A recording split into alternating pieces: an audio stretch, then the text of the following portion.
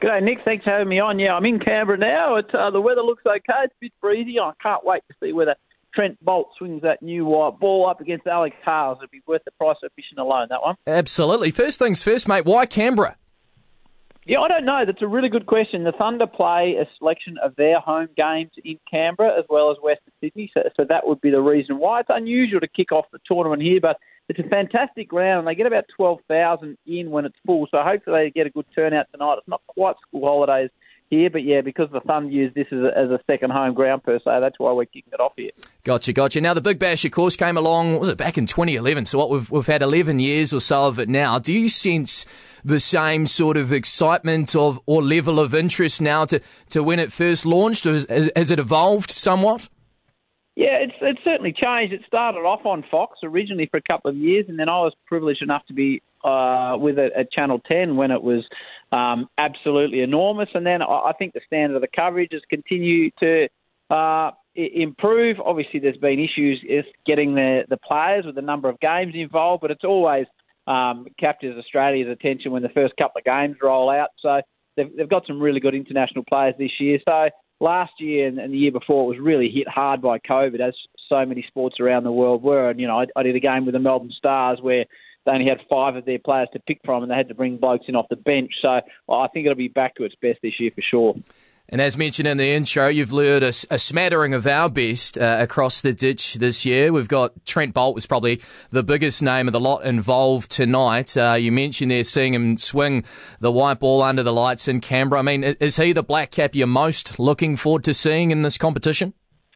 Yeah, I really like to see how Martin Guptill goes. Obviously, the Renegades have struggled in the past, and Guptill's superstar. Munro's a bums on seats man. He's done it time and time again here in the Big Bash. But I think Bolt's the one because we get a first look at him in the BBL, and he's been such a wonderful, not only cricketer but representative of your country for so many years. And I've had the pleasure of dealing with him here for a few tours, and he's just a delight to deal with. So he'll be the one that I'm looking forward to in action, absolutely. But if Guptill gets going, he's an absolute superstar. So and the Grondom, as you say, and Neesham can hit a massive ball. So it's great to have some Kiwis involved. Absolutely, and of the lot, Howie, which have the best chance of going deep in the tournament? I think you mentioned before that the Renegades have been wooden spooners the last 2 or 3 years. Guptill might be their saving grace. Yeah, I think Aaron Finch, keep an eye on Finch. I reckon Finch will bat 4 from what I'm being told, so he won't open the batting. So it might be Guptill and Maddinson at the top. Well, Perth and Sydney are always the two teams to beat. Perth have been hit really hard with the loss of Mitch Marsh through the ankle injury, so he's missing the whole season. But they just have such a deep squad. Then the Sydney Sixers have announced they're going to get Steve Smith to play some games at the back end of the tournament. So they're always the perennial front runners. No matter what squad they've got lined up, they're always two excellent teams. And the Sixers have just got a wonderful team of professional cricketers, so there'd be your 2 starting points. And as you mentioned, I reckon Renegades would hopefully be big improvers, but also the Hobart Hurricanes, who are the team I keep an eye on, picked up some Pakistani recruits, Shalab Khan and the like, and Ricky Ponting sort of in charge of strategy there, and everything he touches turns to gold. So keep an eye on the Hurricanes because they've got the likes of Wade and Short and Ellis that are really, really good cricketers that will be around for them all season. They're Australian base players. So the Canes, I think, will go pretty well too. Oh, my dad would like to hear that. He lives in Hobart, has done for the last 15, 20 years or so. You mentioned Steve Smith there, and David Warner will be involved in the Big Bash as well. I mean,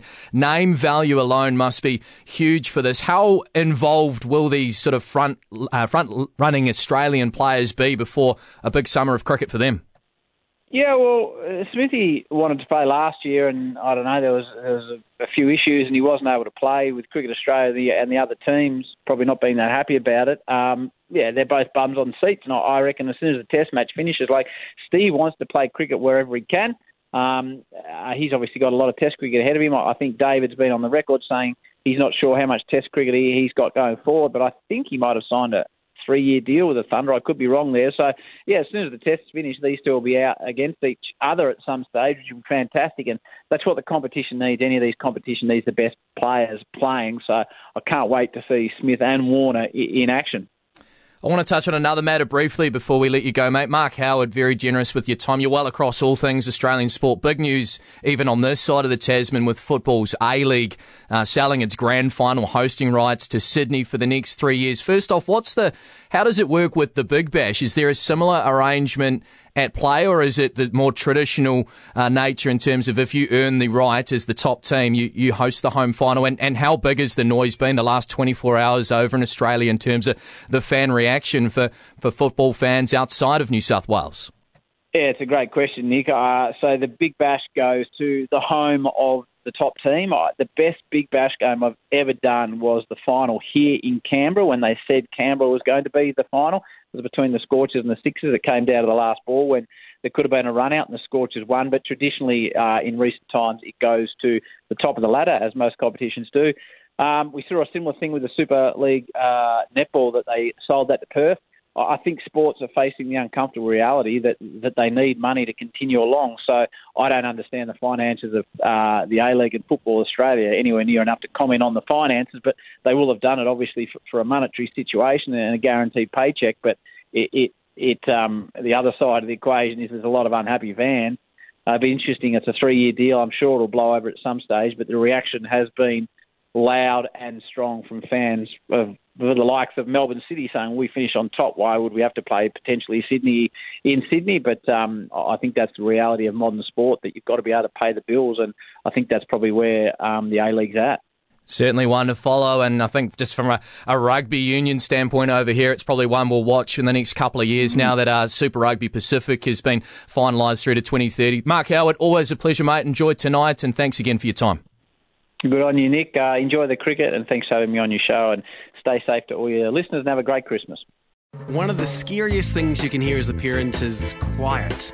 But if you do get a little quiet time, have a listen to The Parenting Hangover. It's not scary at all. If I bump into a couple and they have a boy and they have a girl, and I'm like, oh, boy, girl, snip. You've got a boy, you've got a girl, get the snip. You're done. You get to figure out what it's like raising a girl, you get to figure out what it's like raising a boy, save yourself a shit ton of stress and money. You've got your perfect little family. The Parenting Hangover with Clinton Jordan. New episodes every Thursday on iHeartRadio or wherever you get your podcasts.